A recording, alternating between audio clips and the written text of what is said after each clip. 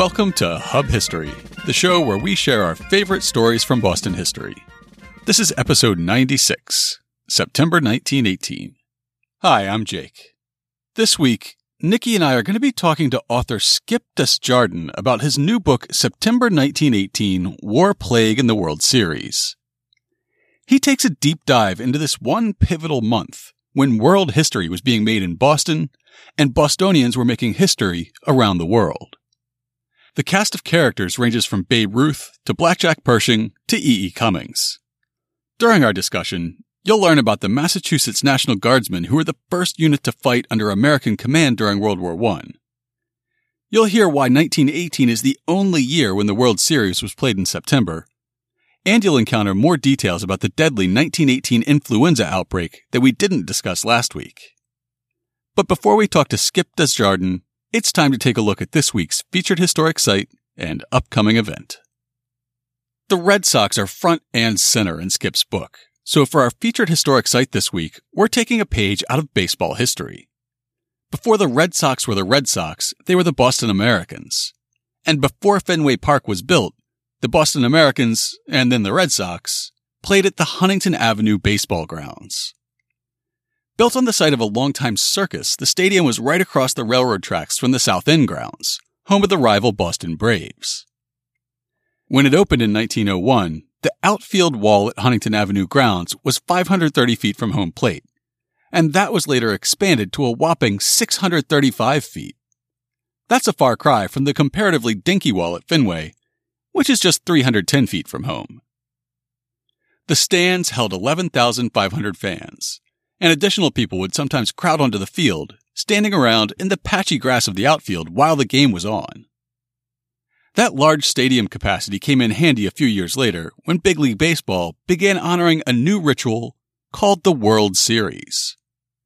The Americans played the first game of the first World Series against the Pittsburgh Pirates at the Huntington Avenue grounds on October 1st, 1903, and they closed out the series at the same site, becoming baseball's first world champions. The park was only open until 1912 when Fenway Park replaced it, but in that short time it was also home to baseball's first perfect game, pitched by Cy Young on May 5, 1904. Today, both the Huntington Avenue grounds and the nearby South End grounds are gone, mostly replaced by the campus of Northeastern University. If you'd like to visit, take the E branch of the Green Line to the Northeastern stop. Walk down Forsyth Street toward Ruggles Station, and on your left you'll see a campus path called World Series Way. In between Northeastern's Cabot Cage Athletic Facility and Churchill Hall, you'll find a silent bronze statue of Cy Young marking the former location of the pitcher's mound. And if you look hard enough, you can find a flush-mounted plaque where home plate used to be. And for our upcoming event this week, we're featuring a talk presented by our friends at the Partnership of the Historic Bostons on September 12th at the main branch of the Boston Public Library in Copley Square. The talk's called Desire and the Body of Liberties. Here's how the event page describes it. In 1638, John Winthrop recorded in his diary that upon returning from the West Indies, the Massachusetts ship Desire carried, quote, some cotton and tobacco and Negroes, etc., unquote. Public historian Elon Cook Lee discusses the history and legacy of the first slave ship to enter Boston's waters and explores the lives of the charter generation of Africans in Massachusetts. You may recall that back in episode 74, we tried to outline how early Massachusetts moved from enslaving Native Americans captured during wartime to enslaving Africans purchased in the Caribbean. The arrival of the Desire was one of the pivotal events we outlined in that show. However, Elon Cook Lee is the program director and curator at the Center for Reconciliation, a consultant on interpreting slavery and racial identity for historic sites around the country, and a Brown University-educated public historian. She's a certified workshop developer and instructor, a lecturer at the Rhode Island School of Design, and Andrew W. Mellon Faculty Fellow at the RISD Museum. With those credentials, she will almost certainly do a better job interpreting the history around slavery and the Desire than your humble hosts did. Catch her talk in the Rab Lecture Hall at the Library Main Branch on September 12th at 6 p.m. And find more of the Partnership of Historic Boston's upcoming Charter Day events at historicbostons.org. And now it's time for this week's main topic. Last week, we talked about the terrible flu epidemic that broke out in Boston in the last week of August in 1918. Before it was all over, 100 million people died worldwide. This week, we're going to talk about the month of September in 1918, when the Spanish flu quickly evolved from a nuisance to the worst pandemic in human history. To tackle this subject, we sat down with Skip Desjardins, who wrote a new book that just came out last week. It takes an in-depth look at Boston and the people of Boston in that pivotal month, with a focus on the 1918 World Series when Babe Ruth led the Red Sox to their last championship for 86 years. On the Yankee division, made up of Massachusetts troops who were among the first to see combat as the U.S. entered World War I, and of course, on the influenza epidemic. We're here today with Skip Desjardins, the author of the new book September 1918, War, Plague, and the World Series. Skip, welcome to the show. Thank you. Happy to be here. So your new book looks at 1 month in Boston and in Boston people around the world through the lens of World War I, the Spanish flu epidemic, and the Red Sox. So what inspired you to write this book about September 1918? I read a novel by Dennis Lehane, who's a Boston guy, and it was called The Given Day. And Babe Ruth is an actual character in the novel. But it's young Babe Ruth. It's 25-year-old Babe Ruth, not fat, pigeon-toed, old newsreel Babe Ruth that we're all so familiar with. And I was struck with that character, the idea that he had been one of the great athletes of all time at an earlier point in his life fascinated me.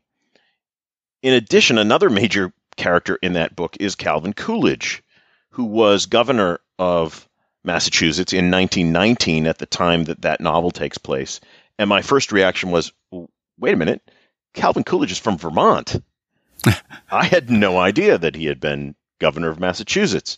So Lehane, like any good novelist will, had hooked me. And I also have a family history in that my great-grandfather passed away from the Spanish flu. And so I started to make these connections in my head that, here was the World Series taking place in Boston, the oft-discussed and much written about 1918 World Series, the last one the Red Sox would win for 86 years. And it was taking place at exactly the same time that this Spanish flu epidemic broke out. And the idea that you would gather these big crowds at Fenway Park at exactly the point at which everyone should be staying home and staying away from other infected people also fascinated me. And the more I researched the time period, the more stories I found and the more amazing connections that I found between what was going on across the world and Boston or Massachusetts. And we all grew up knowing that Boston had this nickname for generations of being the hub of the universe. And I began to realize that September 1918 was a time at which Boston actually lived up to that nickname. Can you tell us a little bit about how the political landscape was shifting at that time as all three of these stories are weaving together? Yeah, there is a couple of elements there that I think are really important. One was that what we would now think of as the majority leader of the Senate was Henry Cabot Lodge, senator from Massachusetts.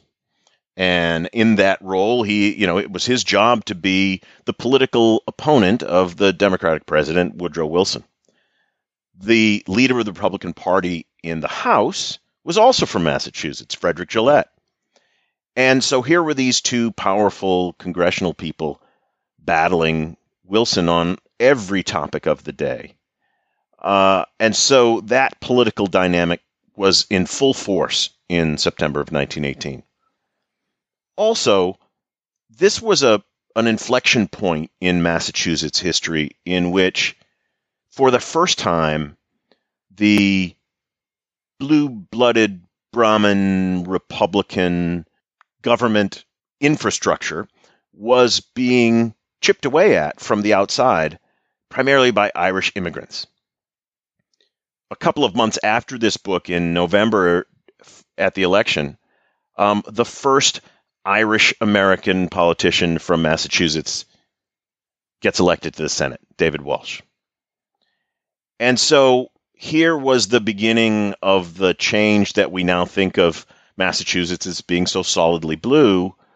And it had for years and years, generations, been solidly Republican. And so right at this particular period of time, helped along by some of the events that took place in September in 1918, that demographic shift began. So if one of the things that Henry Cabot Lodge is doing during this time is, as this sort of leader of the opposition, attacking Wilson and Wilson's policies on all these different fronts, that's also happening as the U.S. enters World War I. So how does he go about attacking the president during wartime while still being seen as sort of a loyal opposition? Yeah, it was not meant this way, and I don't mean to take it lightly, but this was one of the all-time great incidences of someone calling someone else's bluff. For years, Henry Cabot Lodge had agitated in the Senate for what he called preparedness. And really it was a muscular call for the United States to join World War I. Recall that the war had been going on since 1914. And Wilson ran in 1916 for re-election under a slogan of, "He kept us out of war." And that just infuriated Lodge. He believed that the United States should be involved, that the Kaiser and Germany were a worldwide global threat, and it angered him that the United States was on the sidelines.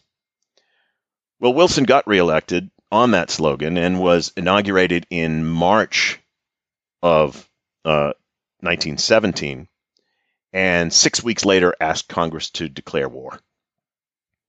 So much for he kept us out of war. Exactly. And so all of a sudden, Lodge finds himself in the position of having to support the war effort that he had agitated for so long and still find ways to be partisan and oppose a Democratic president. He was definitely on a tightrope. Can you tell us a little bit about, how the average American felt about entering World War I and maybe how they were brought along? Well, as we said, Wilson had been reelected on this gloat that he kept us out of war. And so when he realized that he was no longer going to be able to keep America out of the war, he understood immediately that he was going to have to work harder to change America's mind than he had worked to convince them in the first place. And with the help of a guy named George Creel, who was a longtime sort of populist politician and political operative, he set out to dominate every aspect of American life with a message of the importance of the war effort, the existential nature of the threat, the absolute need for every aspect of society to be geared towards winning the war. In the fall of 1918, no matter where you went, no matter what you did, there was a war element to it.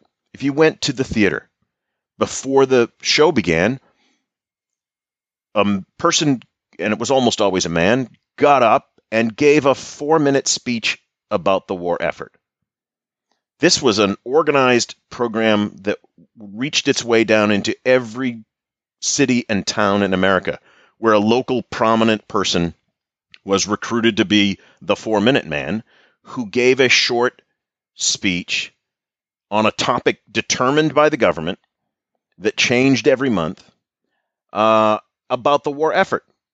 And so sometimes at the beginning of church services, almost always at the beginning of a theater performance, at every public meeting, whether it was the local city council or the organizing meeting of the Red Cross, you could not escape a 4-minute man standing up and telling everybody there how it was their patriotic duty either to buy war bonds or maybe collect peach pits, because those were used to make gas masks, from the largest, most important topics like funding the war down to the very tiny ones.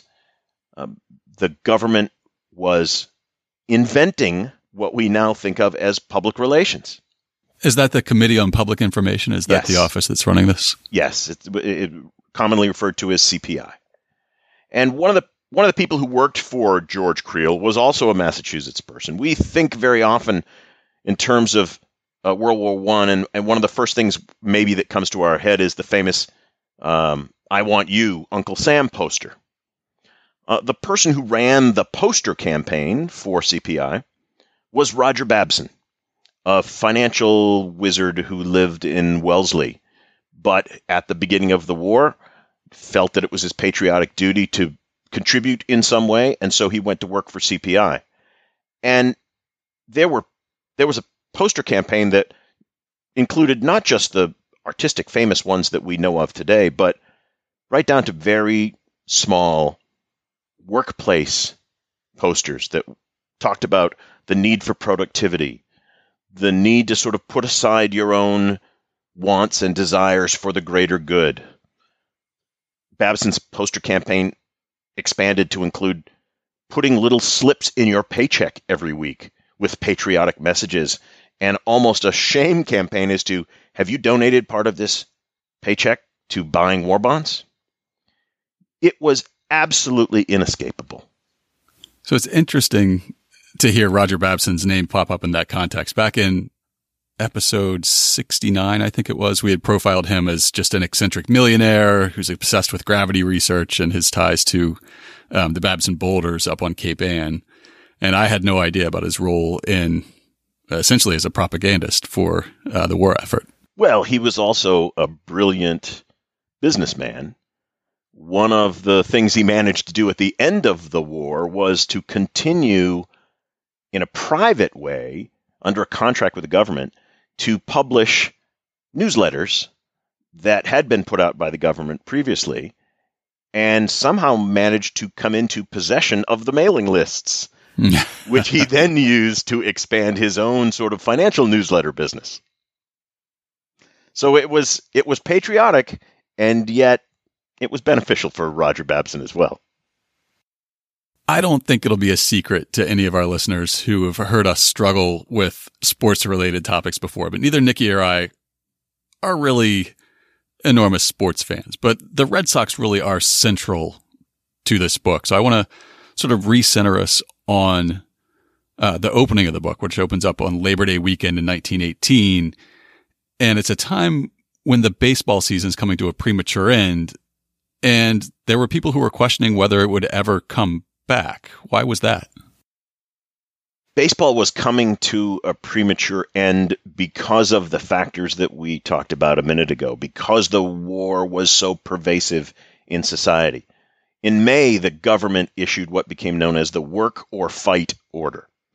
And it said very simply that every man in America between the ages of 18 and 30 had to either make themselves available for the draft, enlist, or have a job in a specific war industry.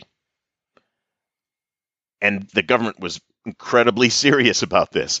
They ran raids around the country. Between games of a doubleheader in Chicago, they locked the gates to what we now know as Wrigley Field and questioned every single person in the stadium to find out, what's your job? What's your draft status? Are you following this work or fight order? Well, baseball was no exception. It was made up of guys who were between the ages of 18 and 30 in really good physical shape. They were prime candidates to be on the front lines. And they were not farmers. They were not making munitions. They weren't in what would be considered a war-related industry. Yeah, the argument was that they weren't doing anything to help the war effort. On the other hand, the government had specifically exempted theaters and actors and theater workers under the idea that theater was good for morale and people needed some kind of distraction from the war. And so baseball found itself not knowing whether they were like the theater and should be exempt or were not, and their players should be enlisting or ending up getting drafted.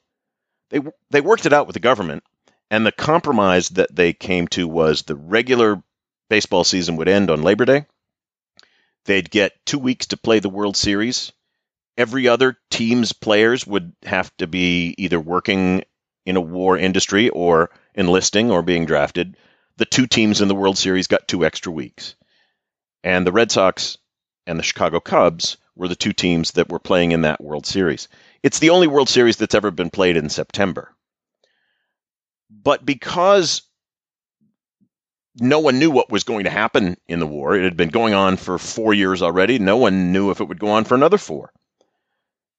It was accepted that when baseball shut down at the end of the 1918 World Series, it was going to be gone until the war was over. It was not going to come back.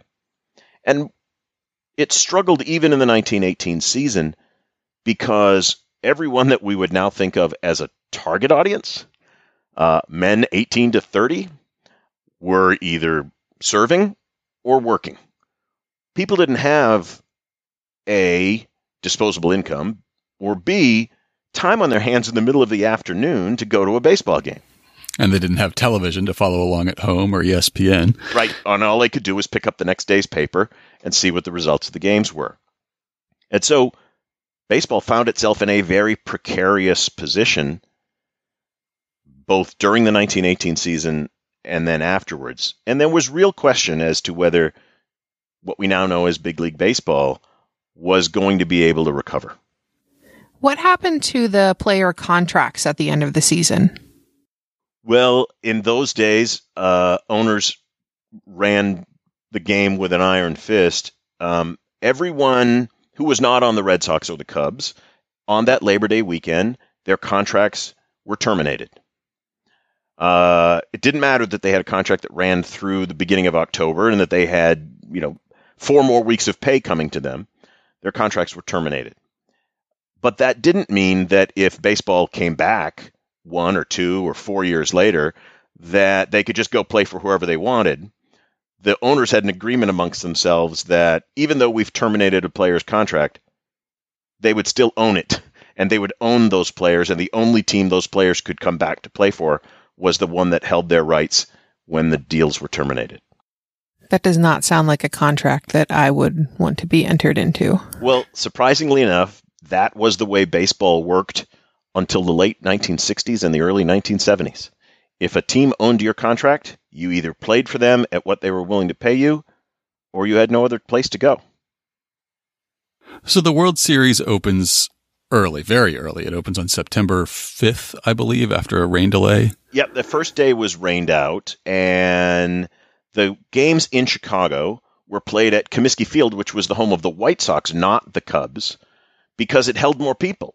And in their enthusiasm, baseball thought, well, we need all the seats we can get because everyone's going to want to come to this World Series, and we'll sell a lot of tickets and we'll make a lot of money. On the day of the rainout, they discovered, when only 50 people showed up at the stadium to buy a ticket, that this wasn't going to go the way they planned. And that would have ramifications later in the World Series when the players whose agreement was that they would share a portion of the revenue from ticket sales in the first 4 games of the World Series. By the way, that's still the rule today. Only the first 4 games count towards the player's share because they don't want players to artificially drag a series out to 7 games to get more money. But the players thought they were going to get a minimum amount of money, $2,000 for the winner, $1,000 for the losers.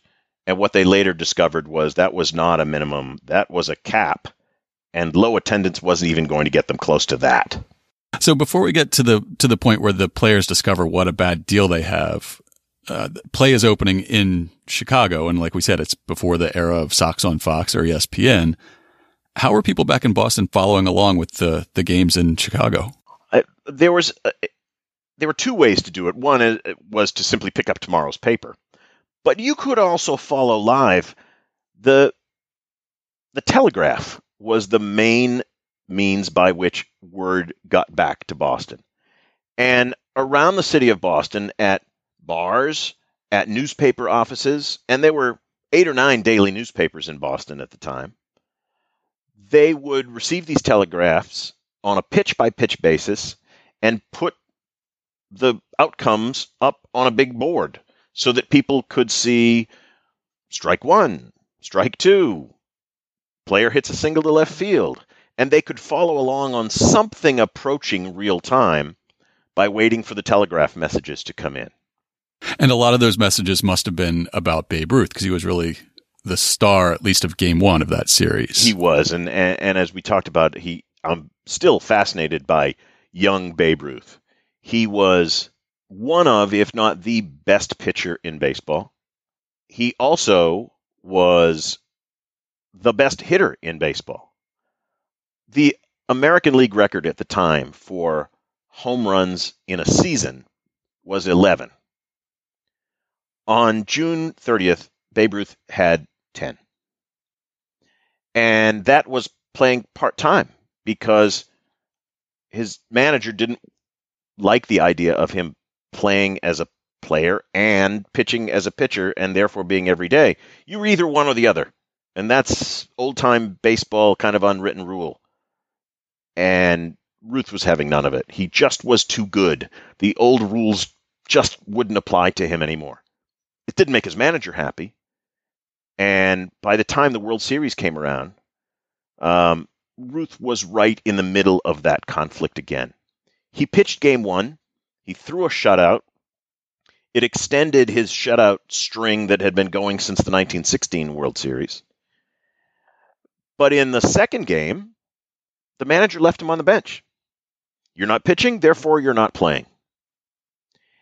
And that came into play in a dramatic way very late in the game when the Red Sox trailed 3-1.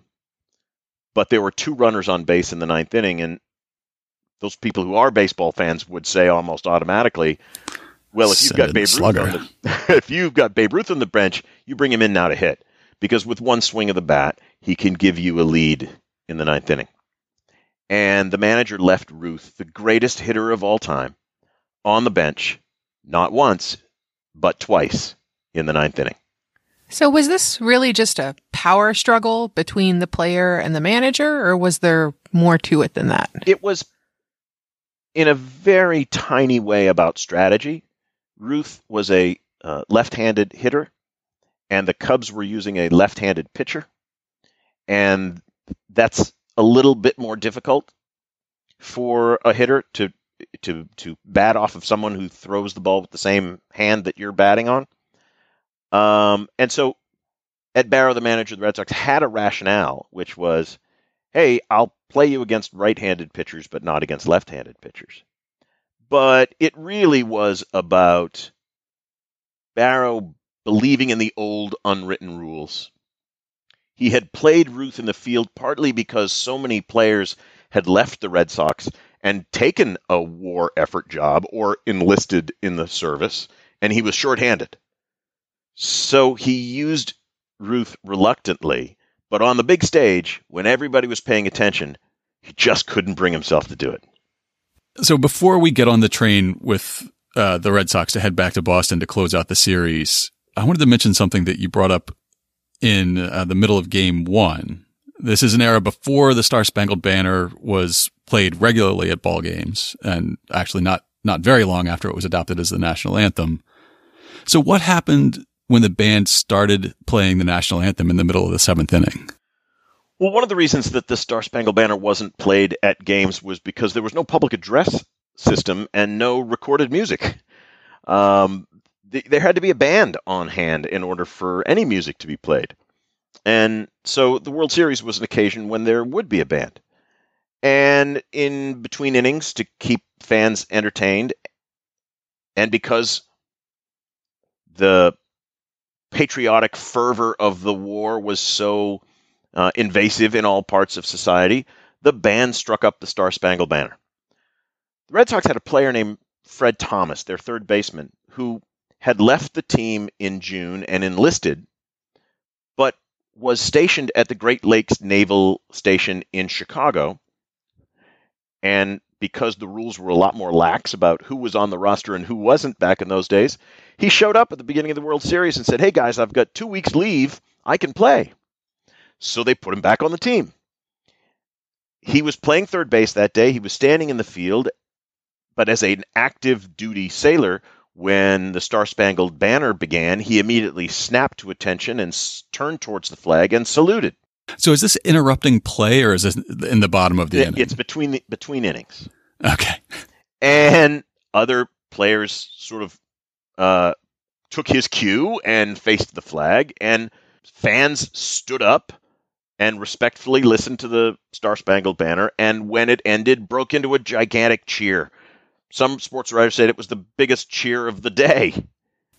Is that the beginning of this sort of deep connection between the national anthem and baseball? I don't think any of us can picture starting a baseball game without the Star-Spangled Banner today. It planted the seed, but it would be a while before public address systems were installed in all stadiums.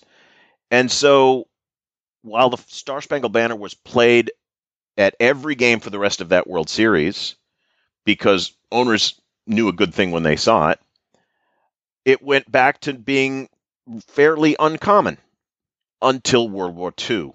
And then the combination of patriotism and public address took hold, and the Star-Spangled Banner became a staple at the beginning of baseball games and later at the beginning of all sporting events. So Babe Ruth rode the bench for Game 2. Did I read correctly that he also rode the bench for the third game of the series? He did, because the Cubs threw another left-handed pitcher. In fact, over the 6-game series, the Cubs only used left-handed pitchers and only used 2 of them. The same pitcher pitched games 1, 3, and 5. A different left-handed pitcher pitched games 2, 4, and 6. They played the entire World Series and only used 2 starting pitchers. Must have had bulletproof rotator cuffs. Yes. So after Game 3, both teams are going to head back to Boston to continue the series for the first time at Fenway Park. But somehow both teams end up on the same train. Can you tell us how that happened, and then what sort of goes on the train during this long ride back to Boston? Again, it's about the war. It's a money-saving move. It's also about resources. Train travel was reduced because so many trains, and specifically locomotives, were being used to move war materials around the country. And so regular passenger service was curtailed to some degree. So they just added a couple of extra cars to a regularly scheduled train. And rather than both taking charter trains, which sounds like an odd phrase in these days, but they ended up on the same train, which was unheard of. But the two teams sort of mingled and talked to each other, and one of them teams discovered that the other was getting paid all the way till September 15th, plus whatever bonus they were going to get for the World Series. So Red Sox players were going to get paid. Cubs players weren't, and they were not happy about it. And so they marched up to the front of the train and confronted the owner of the Cubs and had a fight right there in the middle of the train to say, look, if these guys are getting paid, then we're getting paid. And it began sort of a bonding experience between players, because it was also on that train that Harry Hooper, who was an outfielder for the Red Sox, began to more carefully look at the paperwork they'd been given about their share of ticket revenue and started to do the math and realize that their expected World Series bonuses of $2,000 for the winners and $1,000 for the losers did not look like it was going to happen. 3 games were done already in Chicago, and there was only one more game to go, and it didn't look like there was going to be enough seats in Fenway Park that even if they were all sold, that the players could get to that kind of money. So they immediately demanded to see the commissioners of baseball. It was a 3-man group that ran the sport. And the commissioners put them off. Well, we really can't talk to you. We really won't know anything until the fourth game. But at best, we'll meet with you when we get back to Boston. The train arrived, and these representatives of both the players and the owners were due to meet at the Copley Plaza Hotel. And the owners didn't show up. So the players knew that they had some problems on their hands in terms of getting paid. But the other problem that they had was that they knew that public sentiment was not with them.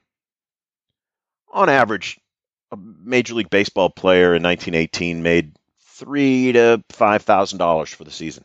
Even just the loser's share of $1,000 was the annual income of a factory worker in Boston. So the public didn't want to hear it, didn't want to consider that baseball players weren't happy with $1,000, that it wasn't enough.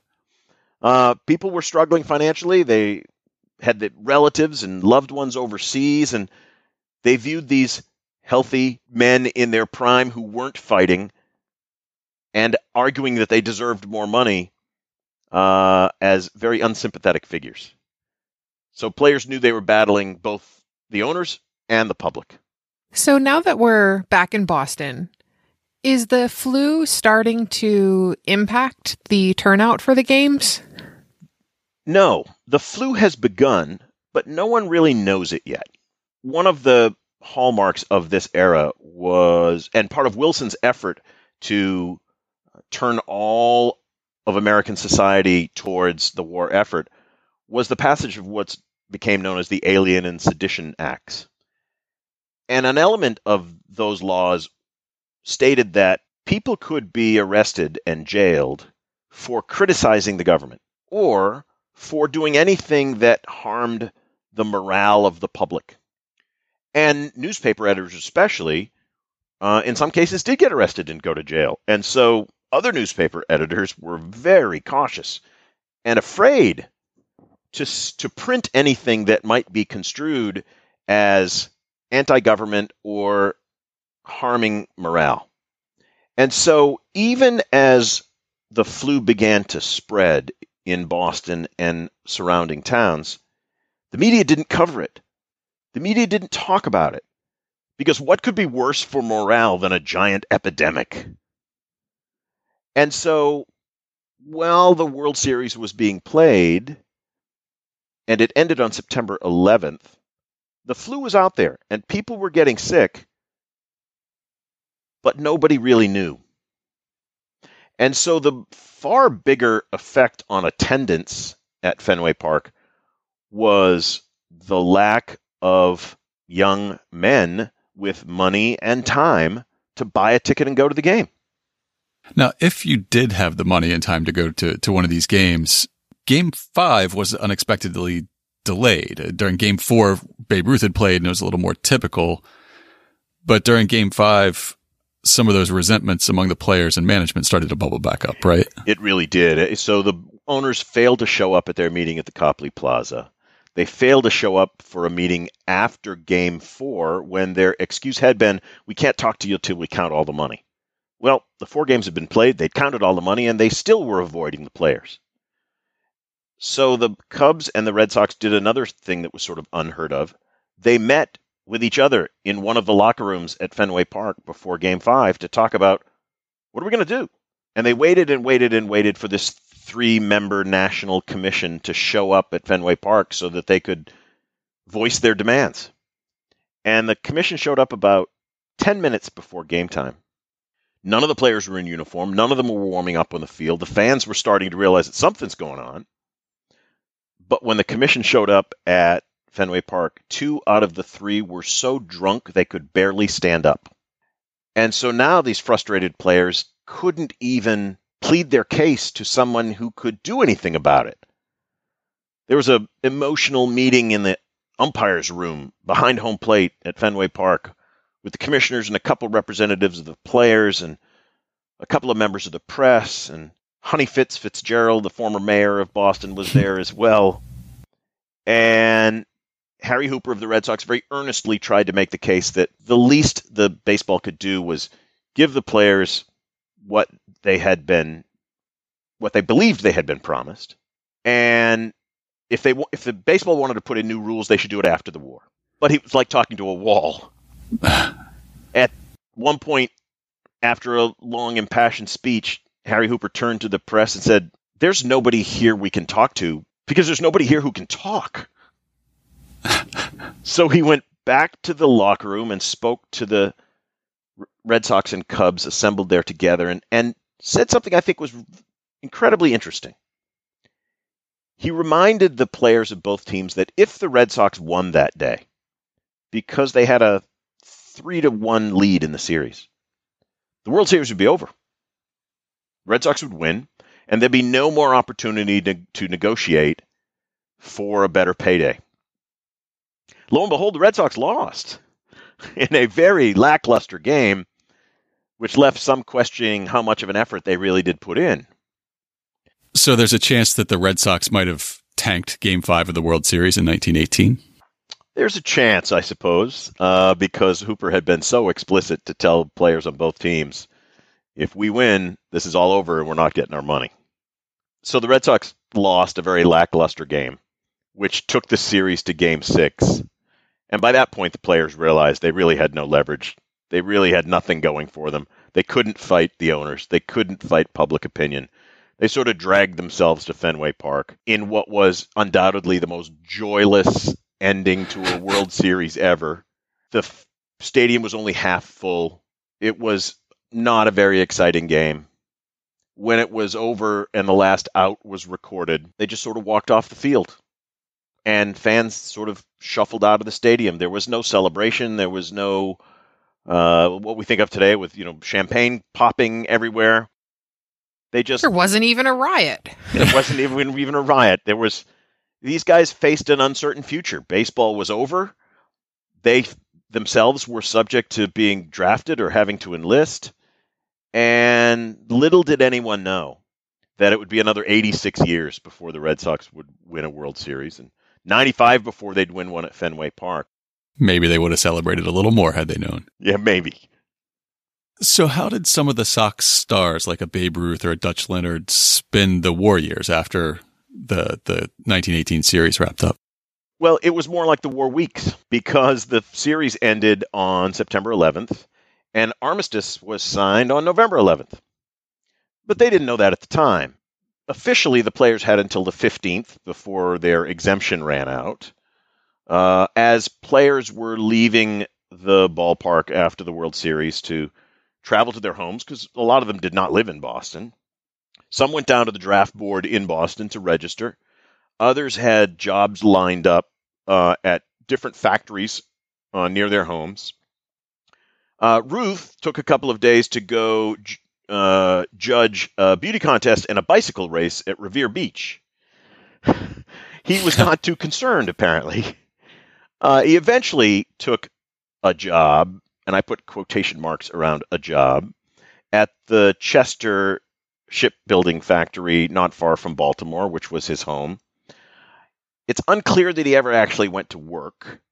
He played in one game for the Chester shipyard team, and colder weather moved in, and the shipyard team's season was over, and then the war was over. So along with Babe Ruth and the Red Sox, the other stars of your story are the Yankee division, the 26th Infantry. Can you give us an introduction to them and tell us a little bit about how they got that name? Yeah, the Yankee division was essentially a unit of the Massachusetts State Militia, what we would now think of as the National Guard. One of the challenges that Woodrow Wilson faced when he finally asked Congress to declare war was that the United States didn't really have a standing army. They had state militias, but they didn't have an organized fighting force of any kind. And so that's why the draft was instituted, and so many Americans were subject to it and drafted into the service. But the Yankee division, named that because almost all of them were from Massachusetts and a smaller number from some of the other New England states, was one of the first units to be organized very quickly. They had experience in the Mexican-American War. Largely the same unit, had been mustering on occasion, as militias did in the day. So they had a hierarchy. They were very well organized as a unit.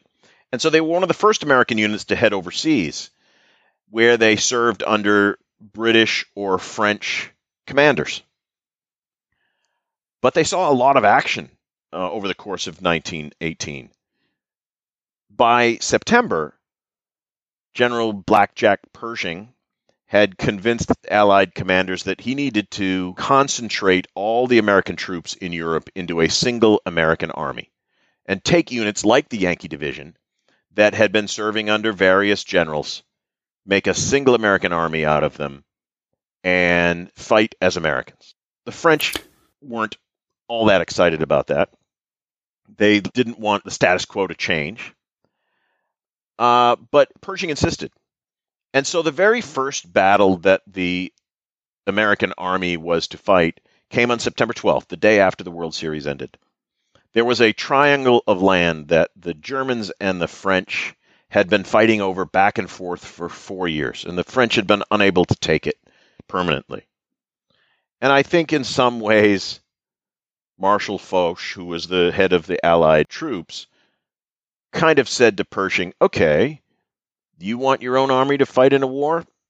Go out and take this piece of land that we've been trying to get for 4 years. And so what was the importance of this piece of land, of the salient, as what they might have called it? Yeah, it was called a salient, which really translates to kind of a bubble. The front line extended for a period of miles and then sort of bulged out to the west in kind of the shape of a triangle and then continued as it was. Well, geometry tells you that means there's far more line for the Germans to defend and the French to attack. It's if you can push that triangle back and sort of pop the bubble, if you're on the Allied side, you can concentrate your forces much more. There's not as many linear miles to have to fight. So the battle plan that Pershing drew up was to put the 1st American Division on one side of that bubble, to put the 26th Division, the Yankee Division, on the other side, and have them try to meet up behind German lines and try to capture all the Germans that were in the middle of that bubble. Before they were actually assaulting into German-held territory, it seemed like there was a very long build-up toward the battle and trying to maintain secrecy during what was a really protracted build-up. What was that time like for the average American soldier? Taking various American units from all over Europe and assembling them in a single place as a single army was quite an undertaking. It took a long time to move that many troops. And as it happened, in the week or so leading up to this battle, it rained almost constantly. And so these units were moving only by night, because this was an era before nighttime reconnaissance or satellites, and they could move by night and be largely hidden from German forces. So they would travel at night in knee-deep mud, trying to get to the front lines. Well, it wasn't just knee-deep mud for them, it was knee-deep mud for artillery units and wagons, and this was a period of time when still so much of what was happening in an army was being done by horses and mules, and they were getting stuck in the mud. And so there's this arduous 7 to 10 day period just for the 26th Division to get into position to play their part in the Battle of Saint-Mihiel. So after all these days of, or actually nights of buildup, moving by night, staying under cover of trees and darkness, finally the 26th is going to be sort of at the tip of the spear as they move out into no man's land. And I think that you said that a regiment of mostly Boston men led the initial advance into no man's land. How did the battle itself unfold? Their task was incredibly difficult. As we said, this piece of land had been fought over for 4 years. Every tree had been long since blown up or burnt down. And across this terrain was a series of trenches and barbed wire, and trenches and barbed wire, so that the Germans, if they needed to, could fall back one trench and barbed wire length at a time. And so the 26th was charged with breaking through that under heavy artillery fire and taking back that land. The advantage that they had, even though they'd been in the field for a good number of months, was that compared to German forces, they were still relatively fresh. These German battalions and divisions that were at this spot were weary and had been beaten down over a 4-year period. And here were the enthusiastic Americans very much pumped up by the idea of fighting for the first time as an American army, not just a unit of somebody else's army. Their enthusiasm and their energy was high, and they astounded all the military planners by how quickly they cut their way through the barbed wire, made their way over trenches, and forced the Germans back. They captured thousands of them over the course of the day that they took to reach their destination, waited for half a day for the first American army to come from the other side and join them. But it was a great turning point in the war in terms of German morale and German strategy, because they had been fighting, as we said, for 4 long years against the British and the French and the Belgians and the Dutch.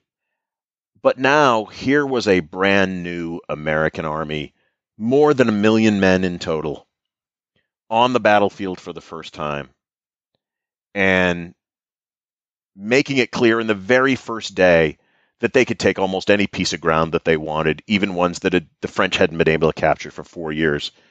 And in many ways, it broke the will of the German army. And it was a Massachusetts regiment that led the way. And this is the first war where there's also a battle for control of the skies. And from what I read, that effort at St. Mihiel is being led by a young man from Newton, who's actually descended from one of the heroes of the Battle at Bunker Hill. Can you give us just a brief profile of him? Sure. David Putnam was his name. He was from Newton. He'd been a star athlete in high school. He'd gone on to Harvard. And in 1916 had come home and said to his mother, "I'm getting aboard a cattle ship and I'm going to Europe. There's a war going on and I feel I have a duty to fight." He first joined an ambulance corps trying to contribute, and then joined what became the famous Lafayette Escadrille, a French unit of airplanes piloted by Americans. And David Putnam, who, as you said, was a descendant of Israel Putnam, one of the heroes of the Battle of Bunker Hill, became America's ace of aces. We all grew up reading Peanuts comics and seeing Snoopy fight the World War I flying ace, the Red Baron. The title of ace was given to anyone who shot down 5 enemy planes. Putnam had the title Ace of Aces because he had shot down more planes than any other American pilot. Having air warfare totally changed war forever. Up until then, it was like a 2-dimensional battle. You went back and forth trying to take land or losing land. The introduction of airplanes made it a 3-dimensional battle. They could drop bombs. They could do reconnaissance. They could shoot machine guns on troops below them. And whoever dominated the sky, it became clear very early on, had a tremendous advantage in any battle. And Putnam was an incredibly talented pilot, but also a very daring pilot. Many of his shoot-downs took place far behind enemy lines. He took chances that no one else took. And on September 12th, he took one too many.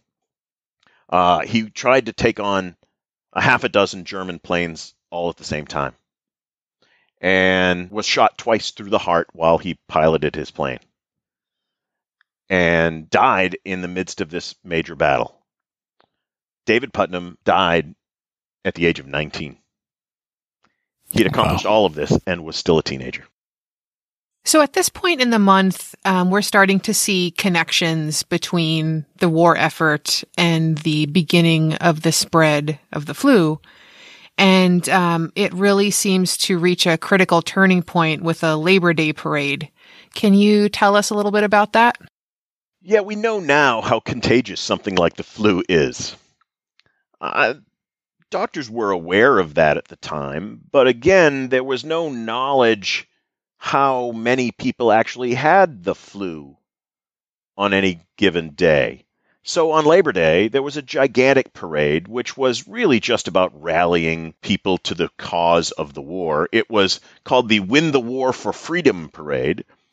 It wasn't even called the Labor Day Parade. And it was predominantly floats, marching bands, and factory workers from, say, the Quincy Naval Shipyard and the Chelsea Naval Yards, marching through the streets of Boston. So just as the flu is beginning to break out, thousands and thousands of people cram into the streets, shoved up against each other, breathing the same air, coughing on each other, and generally creating this atmospheric soup of influenza germs. And then they all left the parade and went home to whatever family members hadn't gone to the parade with them. And the geometry, the math of the flu epidemic got pushed to a whole new level because each of those people who got infected at the Labor Day parade infected more away from the parade, who in turn infected more. And that's when the epidemic really started to pick up amongst the civilian population, whereas up until that point it was mostly concentrated at the Chelsea Naval Yard and at Camp Devens, west of Boston.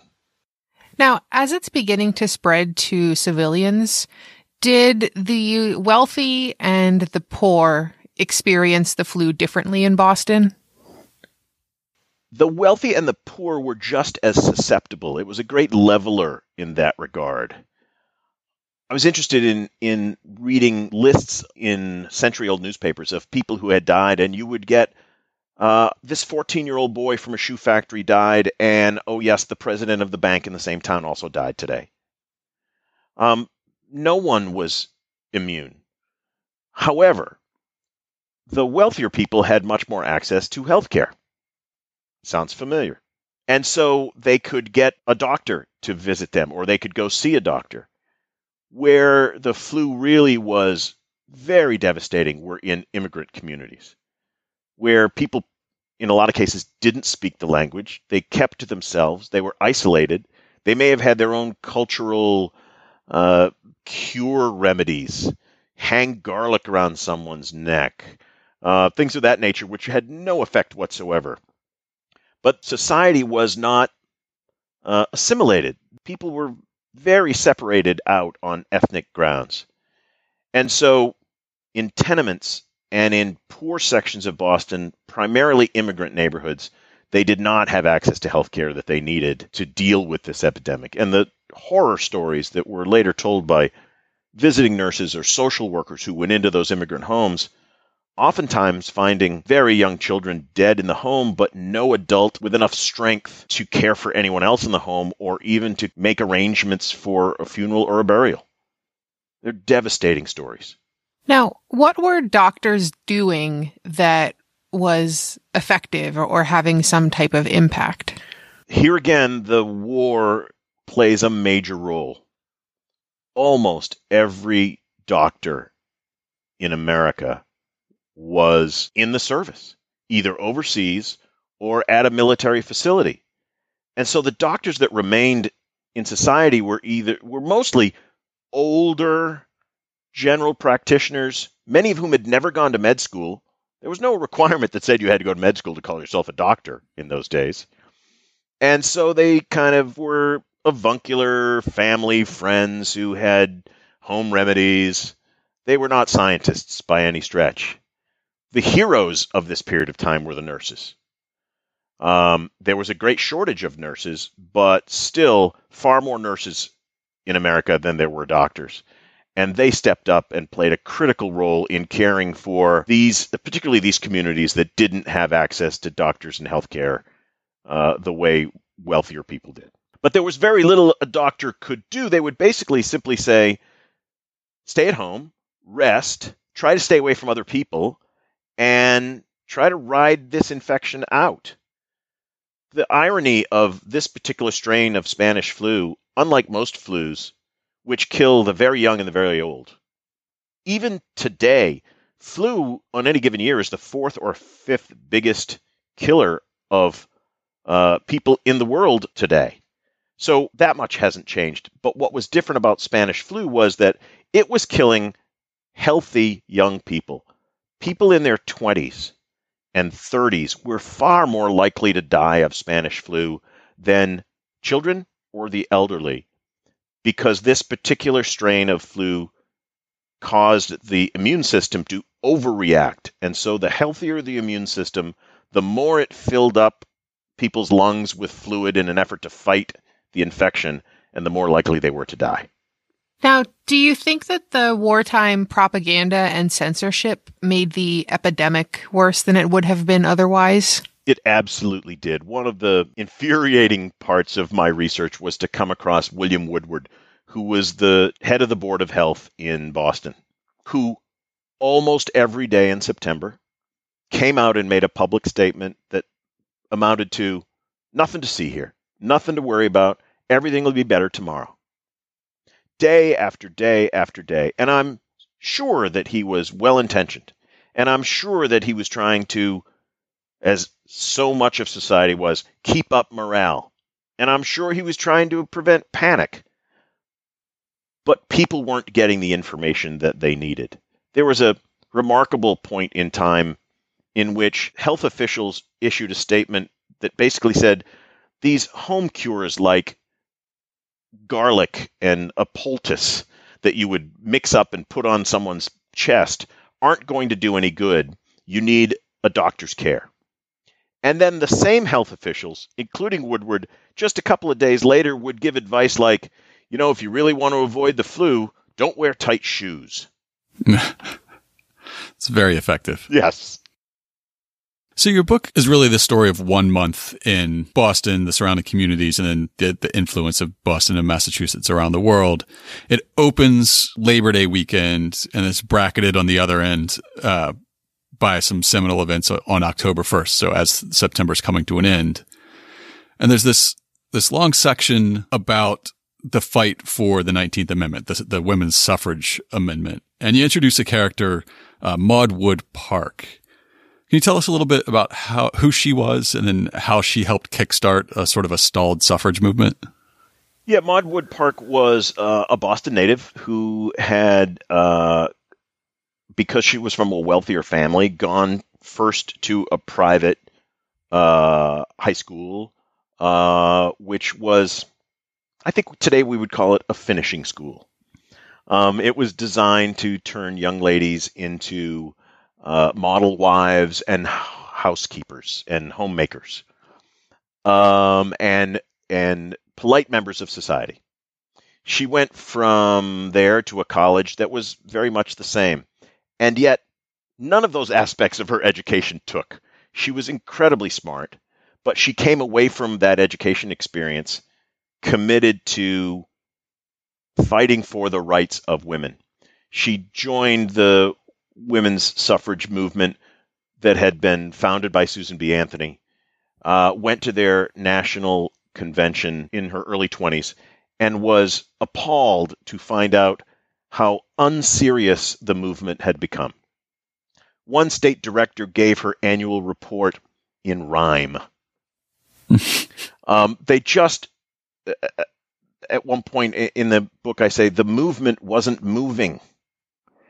And this made her angry. And so she went back to Boston and recruited fresh blood, young women, new people to the cause, and founded a number of social service agencies that were about public health, that were about contraception in some cases, but also very much about the right of women to vote.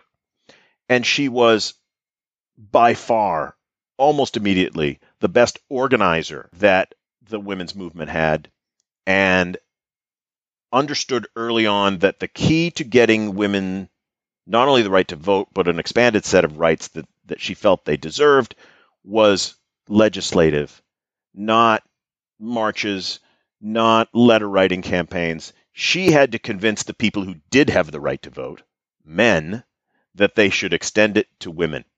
And so she first began her lobbying efforts in the Massachusetts State House and was so successful that they convinced her to move to Washington and take up the cause of the 19th Amendment. So to push through a constitutional amendment, she needs the U.S. Senate on her side, and her senator is Henry Cabot Lodge. So how does he receive this campaigning for a suffrage amendment? Not well. One of the interesting things about women's suffrage was that it was a nonpartisan issue.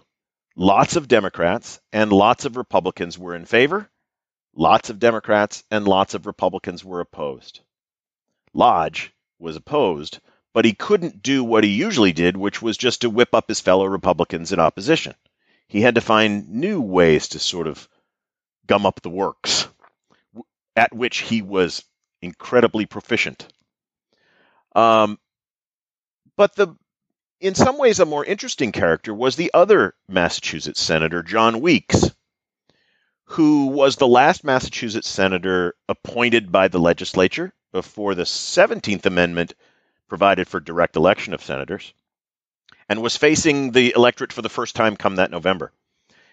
It may not have been the wisest campaign move when he said publicly, "I don't care if every voter in Massachusetts is in favor of women's suffrage. I will never vote for it." That's definitely a holdover attitude from a time when the senators were appointed. Yes. So Maude Wood Park needed a 2/3 vote in the U.S. Senate to send the 19th Amendment out to the states for ratification. She believed that she was 2 votes short. There was a great amount of turnover in the Senate over the course of 1918. A number of senators died.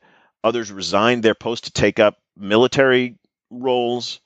And she was constantly counting votes. So was Lodge.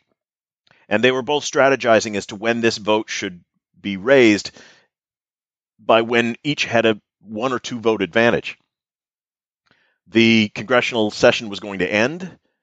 And when it did, she was going to have to start all over again and pass it in a new Congress in the House by a 2/3 majority, and then again in the Senate. And so the clock was ticking.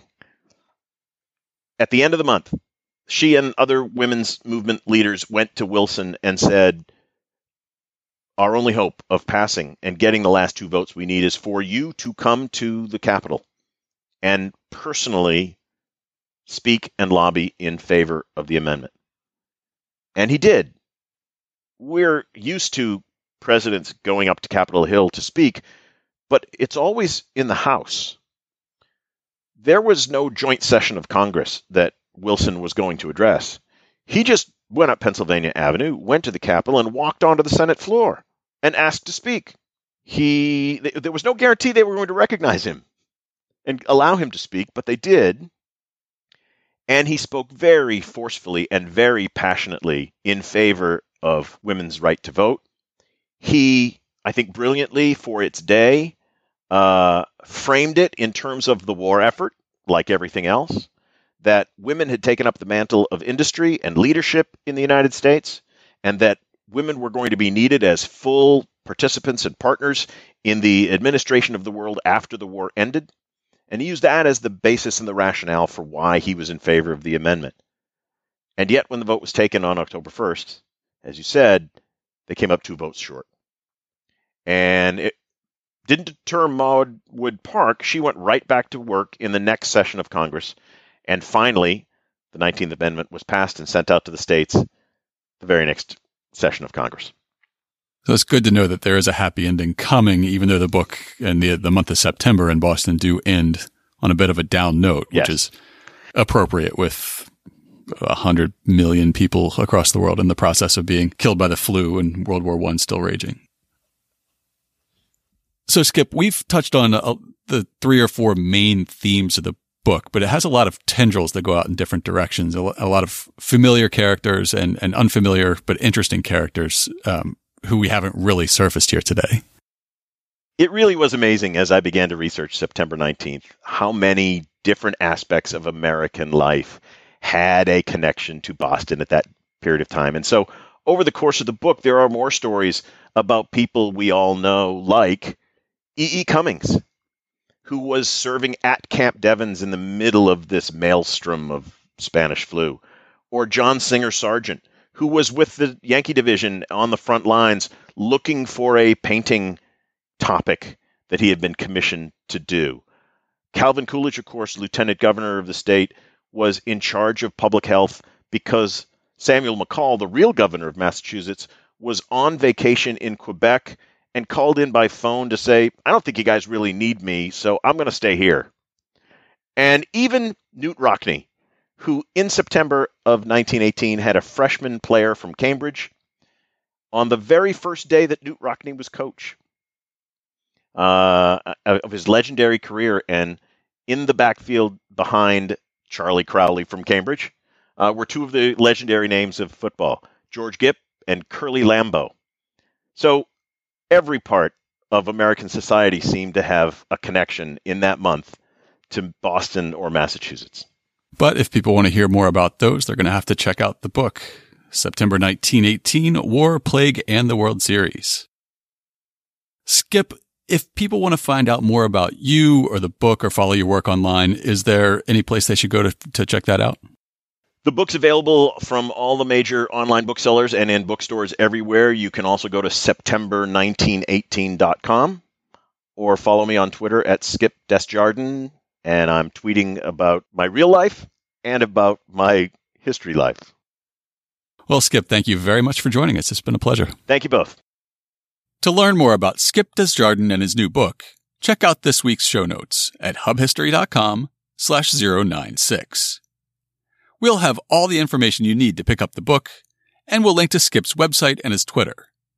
We'll also have information about a couple of his upcoming book events in Massachusetts. And, of course, we'll have links to information about this week's featured historic site and upcoming event.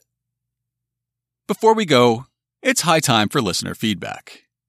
We recently reshared last summer's episode about the time police banned kissing in canoes on the Charles River, and we got a little bit of feedback about it.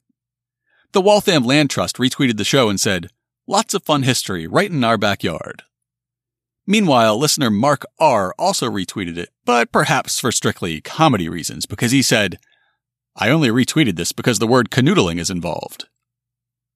Brian K. reached out about episode 93, saying, "It was fun to listen to Hub History's episode on the Fairbanks house as I drove past it. Haven't been inside since I was a kid." Well, now's the time, Brian. Better sign up for one of Curator Daniel's famous ghost tours while there's still time. A couple of folks listened to our episode about Amelia Earhart's time in Boston. M. McCormick commented on the Facebook post saying, "This was so interesting, right down to the drainage in her cheek. What I like about this episode is that it made Amelia Earhart real to me. She's so much more relatable." And Dr. Donna S. tweeted, "Who knew Amelia Earhart was once a social worker in Boston? Certainly not me." New listener Alex is catching up on some old episodes and got in touch with feedback from episode 69. "Just started listening to the podcast over the weekend and really enjoyed it. I live in the South End, so I started with your show with Lauren Prescott. Towards the end of the discussion of piano factories, Nikki mentioned that you were going to link to a description of the piano industry and the sloping floors of a factory. I immediately wondered if it was a link to a post I'd put up on Facebook on this very issue last year. I suspect it is." As an aside, Alex, yes, it was your piece that we linked to. And with that, he did offer a slight correction. As you can see, the piece is about the former Everett Piano Factory at 90 Wareham, rather than the Chickering factory discussed in the segment. Since I live nearby, I've become quite interested in the fascinating history of piano making in the South End. There were a dozen factories located there, and the history of their development tells us a lot about the history of Boston. Should you ever care to revisit the topic, I'd be happy to chat. Alex, we are certainly going to take you up on that offer, and I'm sure our listeners will be interested in learning more about the history of the piano industry in Boston. If you'd like to get in touch with us, you can email us at podcast@hubhistory.com. You can call and leave a voicemail at 617-383-9255, and we might be able to play it on the show. We're Hub History on Twitter, Facebook, and Instagram. Or you can go to hubhistory.com and click on the Contact Us link. While you're on the site, hit the subscribe link and be sure that you never miss an episode. If you subscribe on Apple Podcasts, please think about writing us a brief review. That's still the best way to help others discover the show. That's all for now. We'll be back next time with a show called Hunting the King Killers. With a show called Hunting the King Killers.